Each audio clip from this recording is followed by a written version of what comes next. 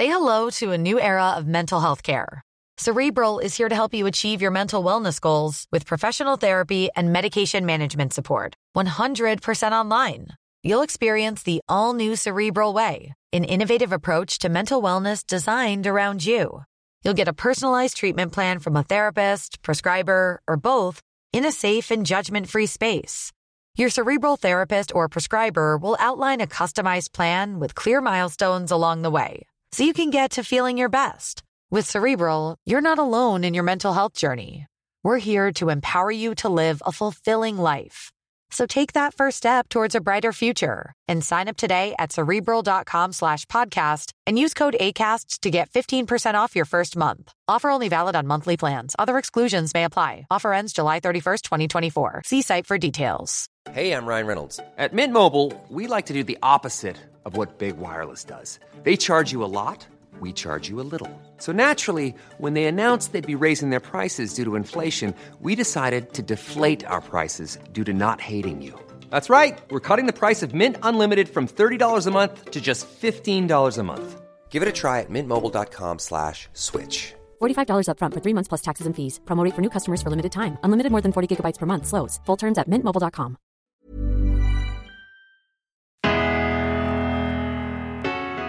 Imagine it's, say, 1949, and you're in the American South. Now imagine you're a world-class singer on tour by the name Mahalia Jackson, a legend in gospel music, rapidly building a fan base elsewhere in the market. For decades, you've been working hard to reach the pinnacle of your profession. You and your band have just performed your third date this week, and you're plain exhausted. Exiting the stage door with flowers from your dressing room, you stop to sign a program and smile and wave to fans.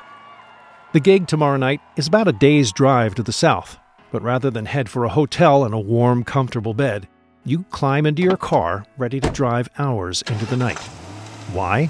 Because that local hotel doesn't rent rooms to people of color, nor will the restaurants serve you food. No. Tonight, like so many nights on this tour, will be spent in your car, at some point sleeping fitfully, parked at the side of the road.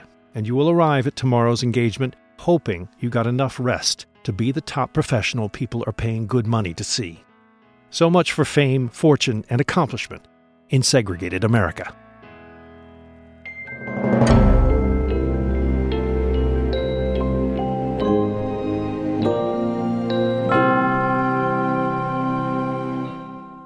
Hey everybody, it's Don Wildman. Welcome to another episode of American History Hit. It is the most basic theme of American life, to exist by the absolute freedoms accorded to any human being, life, liberty, and the pursuit of happiness. Unalienable rights protected by the U.S. Constitution that underscore the essential nature of what it means to be an American. It has created a culture driven by a pioneering can-do spirit. Being American means you're allowed to say what you think, do as you wish, move freely over borders. But for so long, and for so many, it did not. Throughout the late 19th and 20th centuries, long after the abolishment of slavery, after black codes and the worst of Jim Crow, African-American populations, North and South, still had a profoundly different experience in a profoundly different nation than the one enjoyed by white Americans. Segregationist rules, regulations, and legislations designed to oppress, control, and disenfranchise created a reality so systematically cruel that it reached into every aspect of African American life. These days, it's increasingly difficult for many Americans to grasp how sweeping this oppressive culture was. So it's helpful to focus this broader discussion on more relatable routines of everyday life. And nothing is more normal and relatable than climbing into one's car, shifting into gear, and driving. But in America, for black citizens, automotive travel has always been a different kind of road trip. That's why Driving While Black by Gretchen Soren is such an important and enlightening book. And I'm so proud to introduce the acclaimed author with us today. Greetings, Dr. Gretchen Soren. Welcome to the podcast. Thanks, Don. I have long wanted to have this conversation with you, so thank you for joining us. Automotive travel is such a fact of American life. It's such a symbol, but especially so for black Americans. Am I right when I say that? Yes, I think you're absolutely right. Having the ability to go out in your automobile, to go out in your car and go where you want to go, when you want to go, to have that mobility is part of what it means to be in a democratic society, of living in a democratic society. Well, exactly. The ability to go where you want to go in your own comfort. I think that the idea of an automobile is such an interesting psychology, first of all, because when you climb into your automobile, it happens for all of us today, you close that door and you are in your own world. You're in a safe zone within your automobile. But as you drive, you're coursing through another world. And this is the way it goes anywhere. But that's a problematic reality for Black Americans, even today, but especially so in the eras that you're talking about, in the earlier part of the 20th century especially. If you think about what life was like before the automobile, people didn't go very far from home. They stayed right in their communities. The example I like to give people is if you're driving through upstate New York, where I live, every single little town, there's a little town every 7 to 10 miles. And every single little town has its own general store, its own post office, its own Presbyterian church, Methodist church, Episcopal church. And one of the things my husband said to me was, why do all these little towns why are there so many churches? Well, you didn't go to the next town over. You couldn't go that far. Everybody stayed right in their little community. But the automobile changes that. Yeah. Right? You could go 10 miles, 20 miles, 30 miles to other communities, and it really shortens the distances in the United States. And we made a decision as a country that we were going to be a nation of automobiles, that we were not going to depend on public transportation the way Europeans do. And so having that car to get around became essential to every American. And it particularly became essential for African Americans because public transportation was segregated. Mm-hmm. You didn't want to have to take the segregated bus and sit in the back. You didn't want to have to take the Negro car on the train, which was filthy and rarely cleaned. You wanted the opportunity to take your own transportation where you didn't have to face the humiliation of segregation. And that's why the automobile was so much more important to African Americans than it was to white Americans. In so many regards, we can talk in parallel universes, in this country. Automotive travel is just one of them, but it's a great ubiquitous symbol for everyone in this country, historically speaking. But it's so interesting when you lay white American experience of automotive travel next to Black American, and it just really points up the difference because it's the same experience, it's the same cars, it's the same highways, and yet everything is different in the experience of it. The book is conceived as both kind of a memoir but also a history. Literally, you start every chapter with an italicized bit about your own family and your experience as an individual growing up in America in cars, and then goes on to discuss it in more historical context. How much of your own experience is in this book in terms of that? I mean, how much did you experience that which we will discuss? I think growing up in New Jersey, I started out doing this research thinking that this was not my experience at all, that this was not my story. I had never heard of the Negro Motorist Green Book. I had talked to my mother about it when she was still alive, and she didn't know anything about it. And so I was really doing this as a purely intellectual experience. And the more I dug into it, the more I realized that this was my story, and that as a child, I'm the product of the Great Migration. My parents, after World War II, my parents moved from North Carolina, where my mother was from and where my father had served in the Army, to New Jersey. And then several years later, when I was born, I grew up a northerner in New Jersey. But every summer, we went back to North Carolina to visit my grandparents or my grandmother and lots of cousins. And we would spend weeks in the summer in Fayetteville, North Carolina. And it really never dawned on me because we never stopped at hotels. We never stopped at restaurants. We always carried all of our food in the car. And it didn't dawn on me until we got deep into this research that there was a reason that we never stopped at hotels. There was a reason we never stopped at restaurants. I started to realize the deeper I got into the research that it was my story. Yeah. The other thing that I discovered was that the Negro Motorist Green Book that everybody has heard about, there's the Hollywood movie about the Green Book, that was not the only travel guide. There were dozens of these travel guides There was Grayson's Guide, there was Traveler's Guide, the Travel Guide. And depending on who you were and what you needed a guidebook for, each one of these guides had a different audience. So there were guidebooks for people who were in show business. There were guidebooks for organizations that were churches or fraternal organizations that needed 20 or 30 or 40 rooms for their conventions. So there were all kinds of these travel guides, and there were advertisements in the back of black newspapers and Ebony Magazine and Jet Magazine. So there were myriad ways that you could find out about places to stay and places to eat that were safe. Yeah. And I think that's the key. I also did a lot of oral histories for this research. And one of the things I discovered was that my parents' generation didn't want to let my generation know how dangerous it was to go out on the road. And so we were the kids in the back seat that were clueless. Yep. We didn't know that it was going to be dangerous when we were going out on the road. And I interviewed Lonnie Bunch, who's now the Secretary of the Smithsonian. I interviewed a lot of scholars, African-American scholars, and who were all in my generation. And they told me the same thing. Well, as kids, we didn't know. We were in the back seat looking out the windows, playing games in the back seat, and our parents didn't stop when they traveled. And we'd eat by the side of the road. They'd carry those big Coleman coolers, and there was food in those coolers. But we were just as clueless as we could be about the dangers to African-American families that were traveling. I want to talk about this in sort of macro and micro terms. Macro, let's sort of nail down the historical outline we're talking about here. You speak generationally.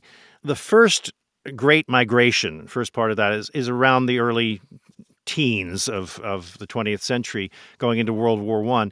A lot of people were coming up from the South for better jobs, but also to escape the discrimination that was happening down there. That generation generally moves by train because this is pre-automobile, yes. Yeah, pre-automobile. Yes. Massive amounts of people, nonetheless, come north towards Chicago, Detroit, etc., thus separating families, generations of families. And so you end up in the first iteration of this where people just have to go back for holidays or summer visitations for their sons and daughters to meet their grandparents and so forth.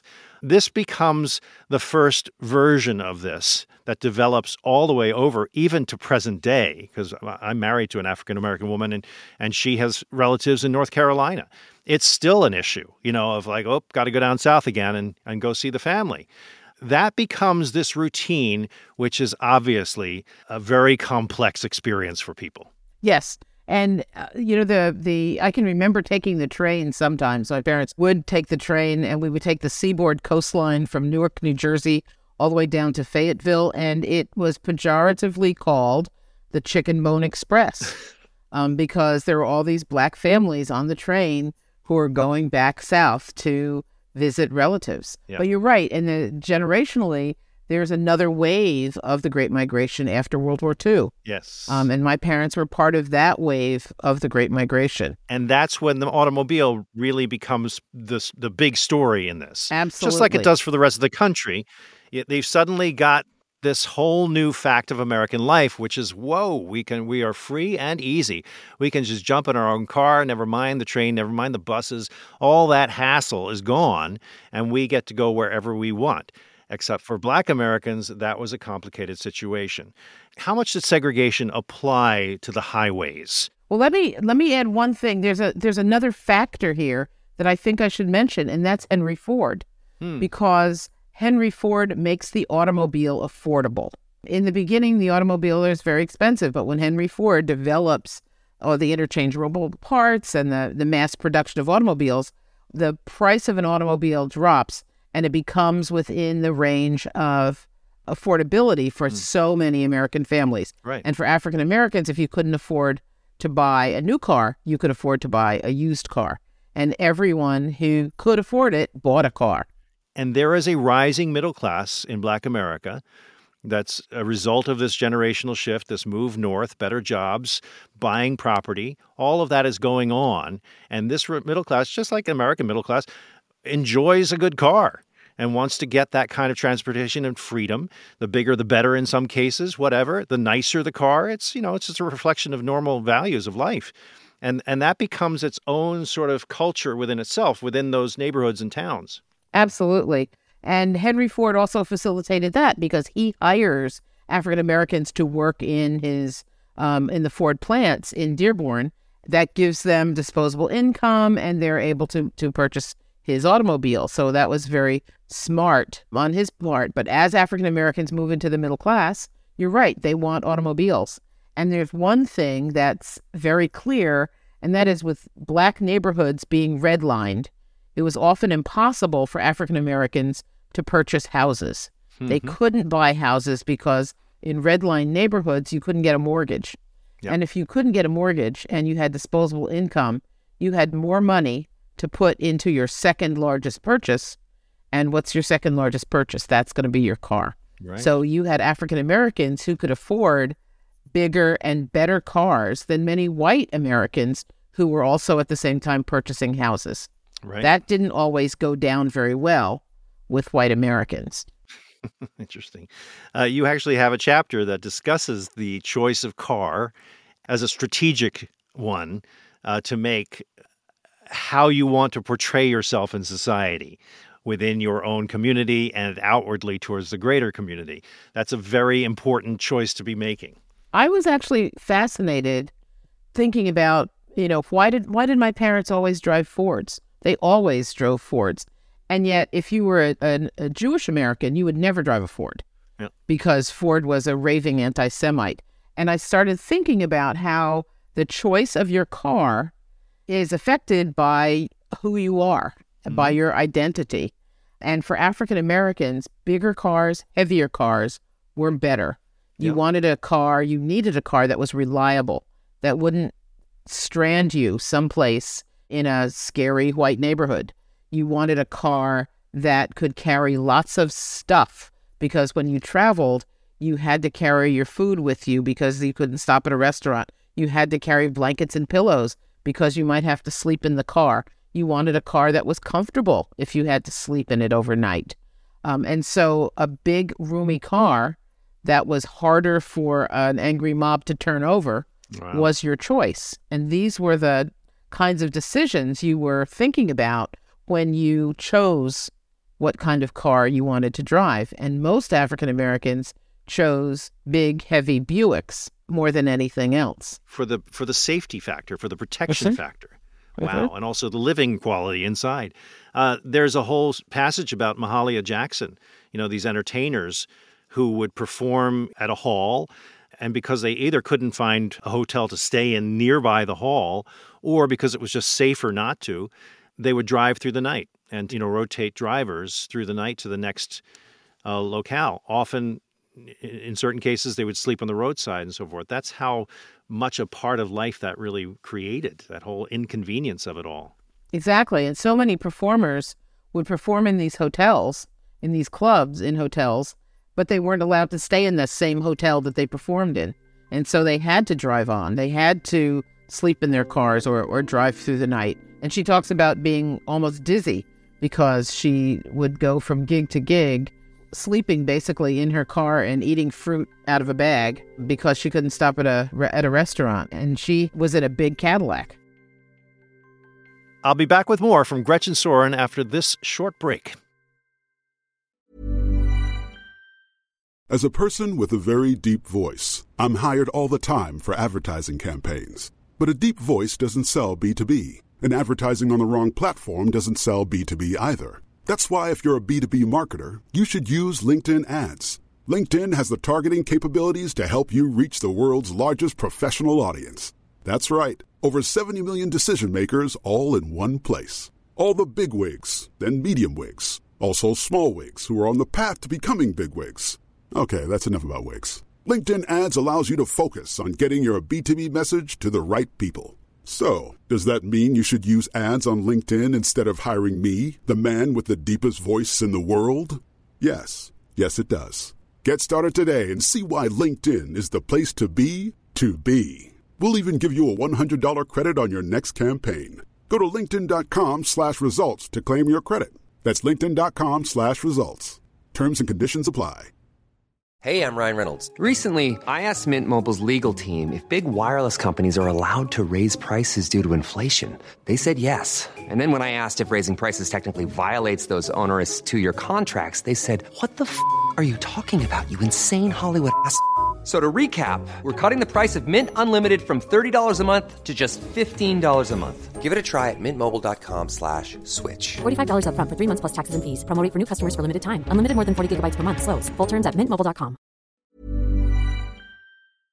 Hi there. I want to tell you about a podcast I think you'll like. It's called Mysteries at the Museum from Travel Channel. And it's narrated by me, Don Wildman, and is direct audio from my TV show, Mysteries at the Museum. On Mysteries at the Museum, I travel across the U.S. to find objects that tell shocking stories of American history. You'll hear about the portrait linked to the first bank robbery in American history, and about the failed invention from World War II that evolved into one of the most popular toys for kids. Objects carry a lot of power. They tell a story about a person, a place, or a time in history. And sometimes they just look like ordinary household objects. Uncover the secrets behind these incredible objects and learn about the history of war, science, crime, and everything in between.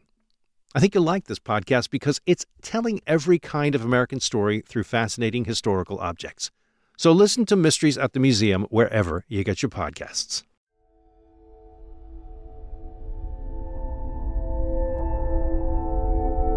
Sing, Muses. Sing to me a history of Olympus and the deathless gods who govern earth, sea, and sky. That is Zeus's command. It's The Ancients from History Hit. I'm Tristan Hughes, your host, and every month on the podcast we're taking a deep dive into the Olympian gods. None of them are as simple or as single-faceted as we've kind of reduced them to in our heads when we think about the gods of the pantheon who do one thing each. With world-leading experts, we'll be telling the dramatic story of who they are. Aphrodite was the goddess of love and sex and passion, and specifically she was considered often to be love itself. Their myths and their meanings. Hephaestus was already there, and that he split Zeus's head with an axe in order to liberate Athena from Zeus's head. And how they've influenced the course of history. Imagine ourselves back in the footsteps of people who are trying to explain and understand a world around them. A world which is not fair or just. That gets us into absolute key facet of how to understand the ancient Greek gods, which is that they are not good people. Join us as we explore some of the most fascinating deities history has ever known. Listen and follow on The Ancients from History Hit, wherever you get your podcasts.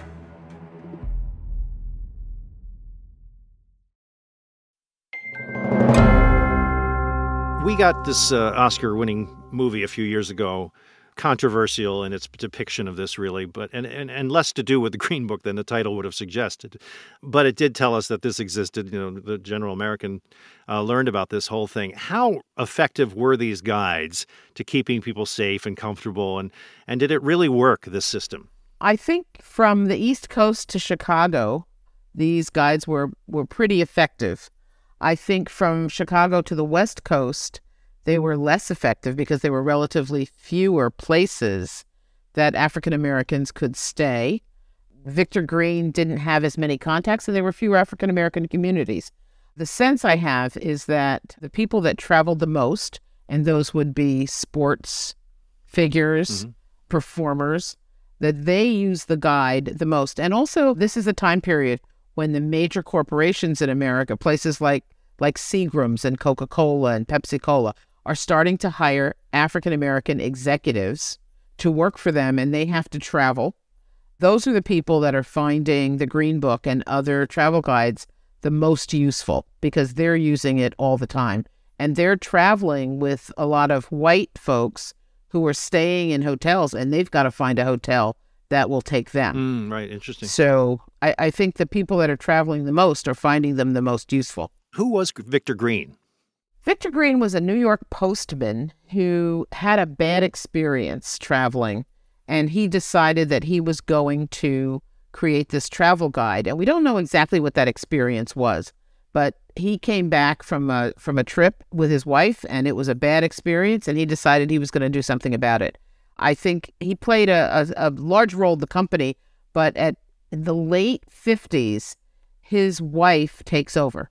So we don't give enough credit to Alma Green, but she steps in when he gets sick in the late 50s, and it's really her show because she's running a small publishing company with 4 other women. So it's a wholly woman-owned publishing company by the late 50s. Wow. And they're operating it all over the United States and then the world. I mean, it expands so that they can tell you where you can stay in France or Africa and, all over the world. And so it's a pretty remarkable business that they have. And I think one of the reasons it's so remarkable is that they had the support of Standard Oil. And the other travel guides didn't have the advertising dollars that the Green Book had. Interesting. And Standard Oil, I think, was smart. Standard Oil, which owned Esso Gasoline, which is now Exxon. Right. Esso gasoline stations were smart because they allowed African Americans to use their restrooms. They were the first ones to say, "You're welcome in our restrooms." And so Black people who were a growing market, a growing middle-class market, because they bought Esso gas, that helped Standard Oil. So it was a very smart marketing move on the part of Standard Oil to capture that market. And I can remember my father always bought Esso. Do you know that it took me until just now to realize that ESSO means SO, Standard Oil? I never understood that. I just realized that. Oh my God, I shouldn't be admitting that in public, but here I am on a podcast. Esso, Standard Oil, Rockefeller's oil, embraced the Black community. How interesting. That's an interesting thing. The Rockefellers have always been involved in these kinds of issues. They started Spelman. It was Rockefeller that contributed significantly to Spelman College. Yes. Spelman is his wife's maiden name. And so they have always and continue to this day to be involved in African-American issues. And I think that they were devout Baptists. Yep. And I believe that that's one of the reasons the company was so engaged in supporting the African-American community. Yeah, he was big into the Samaritan story. Yes. That's in his biography, is how important that was to him early in his life. And the idea of helping others was a big part of the Rockefeller story. God bless him for that. Absolutely. At least that. The other thing that figures into this, not so much in your book, but in general, is the Federal Highway Act and the expansion of America through these 4-leaf cluster, 8-lane highways that eventually take over America, which have the double effect. I mean, it's a very complex story, but it has a multi-effect on things. One of those things is the placement of those highway ramps in American cities are right over Black communities. Or at least impoverished communities, whoever they were, and not impoverished necessarily, but just the place where the white people weren't. And those ramps went over and wiped out massive amounts of settlement. On the flip side of that, you have highways that no longer go through the towns, and therefore Black people who are driving are free from having to deal with that kind of hassle that they used to deal with. It's an interesting dichotomy there. Irony. There's a real irony there because Black people wanted to stay on the highway. They didn't want to drive through these small towns that were scary. Yeah. And where how you would be received was unknown. However, you're right. The urban renewal and the building of highways wiped out a lot of Black communities. It was the path of least resistance. Sure. And so politicians were perfectly willing to put these highways right through Black communities. So there is definitely an irony in the building of highways. I mentioned earlier that I married into a family who came from a very vital community in North Carolina that had, one of those Black communities that was forced to live among its own, segregated as they were, but therefore created a very vital community where John Coltrane is from, and amazing people were raised in this very, very settled and very balanced community. Loved the place. And then 1950s come along and they put one of those ramps right over that town. and wipe it out forever. And suddenly it's all memories. And, I walked around there with an 80-year-old relative who talked to me about the barbershop and the saloon and all sorts of wonderful places that they used to gather, and all destroyed by the creation of that federal highway system, basically, in so many places. And I remember my grandmother's house. We have photographs of my grandmother's house, and I remember being in that house as a child. And that house is no longer there because it was wiped out by a highway. Yeah, exactly. In Fayetteville, North Carolina. So that happened to many, many communities. And I think only the estimate is that only about 7%, 5 to 7% of the Green Book sites even are still standing. Yeah. Because they've been wiped out either by urban renewal or by highway construction. Endings are a good thing in certain cases, even as much as the Negro Motorist Green Book was beloved. This era ends in the early 60s with basically the passage of the Civil Rights Act. Am I right? 1964? Yes. How did that really end things like that? Well, the Negro Motorist Green Book stays in business until 1966. They try to make the transition to being a kind of guide for everyone, but white Americans don't bite. They don't pick up on the Green Book. By this time, we've got the American Automobile Association, we've got the Mobile Guide, we've got the Sunoco Guide. There are lots of other travel guides, and the Green Book just isn't able to make that transition. I think the really sad part about the death of the Green Book is that there are so many businesses.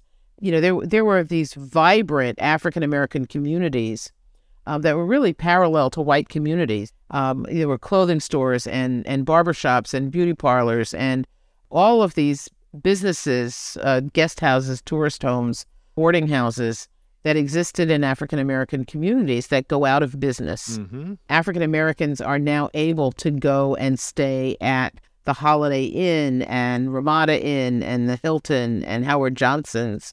And because they can, they do. Yeah. They fought so hard to be able to stay at these places. And it's not that all African Americans desert African American businesses, but enough people spread out across the country do go and stay at the Holiday Inn or the Ramada Inn that it really dilutes the businesses in the African American community, and most of them go out of business. Mm-hmm. So that's a very sad commentary on what happens to the Black community. And it's not as much that African Americans don't go, it's that white Americans never go to these businesses. And so they just don't have enough business to stay viable. Then again, in certain places, there is now this historic quality, the heritage of this era. We come full circle where these are now these beautiful, historic, known places that people of all sorts are staying in because of the stories they've told, especially on places like Martha's Vineyard, where resort communities have these historic Black hotels, etc., where this story where Martin Luther King used to stay and so forth. It's an amazing thing to see and to experience. And Bruce's Beach, which is in California, was just actually given back to the family that owned it. It had been taken away from them by eminent domain, and it was just given back, I think, last year. Yeah, right. So some of these places are being restored, returned. Sadly, many of them are gone, and they're just as a historic sign marker that says American Beach once stood here, or this was an African-American resort community. What I love about your book is the complexity of the subject matter. It's a thread to that fabric that if you pull on, you're into the whole story through something very familiar and understandable to all Americans. The same thing can be true of buying a house and getting into the story of redlining, the migration stories, etc. But these are ways to understand for all Americans the sources of that which we are still dealing with and still discussing, and the complexity of that story and the sadness of it in many cases alienates a lot of people from the energetic experience of understanding it, the intellectual experience of understanding it. Your book is a really accessible place to enter into that story, and one that is a touchstone for so many because we all drive our cars. I expected to be reading about what the title says, Driving While Black, the experience of an African American, in their cars and driving around, which it is to some degree. But it's a much bigger story. This is a tip of an iceberg of a full journey throughout the entire segregation period for sure, but even beyond.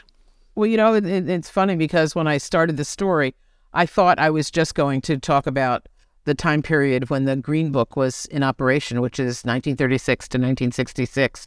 But the more I got into it, I kept going further and further back until I ended up starting with slavery and talking about policing and slave catchers and bringing it all the way up to the present, because it really demonstrates for us where we are today with the relationship between African Americans and the police. So it becomes a much broader story and a much more complex story than I originally knew when I started. A very long road trip through America in the 20th century primarily. The book is called Driving While Black. It's an incredibly entertaining book to read, and it's a good trip to take. There you go. I buttoned it up. Thank you. Well, and I'm glad you read it. The author is Gretchen Soren. Gretchen, thank you very much for joining us. We'll talk to you again soon. Thank you. Good to talk to you. Thanks for listening to this episode of American History Hit. I hope you enjoyed it. Please don't forget to like, review, and subscribe wherever you get your podcasts. I'll see you next time.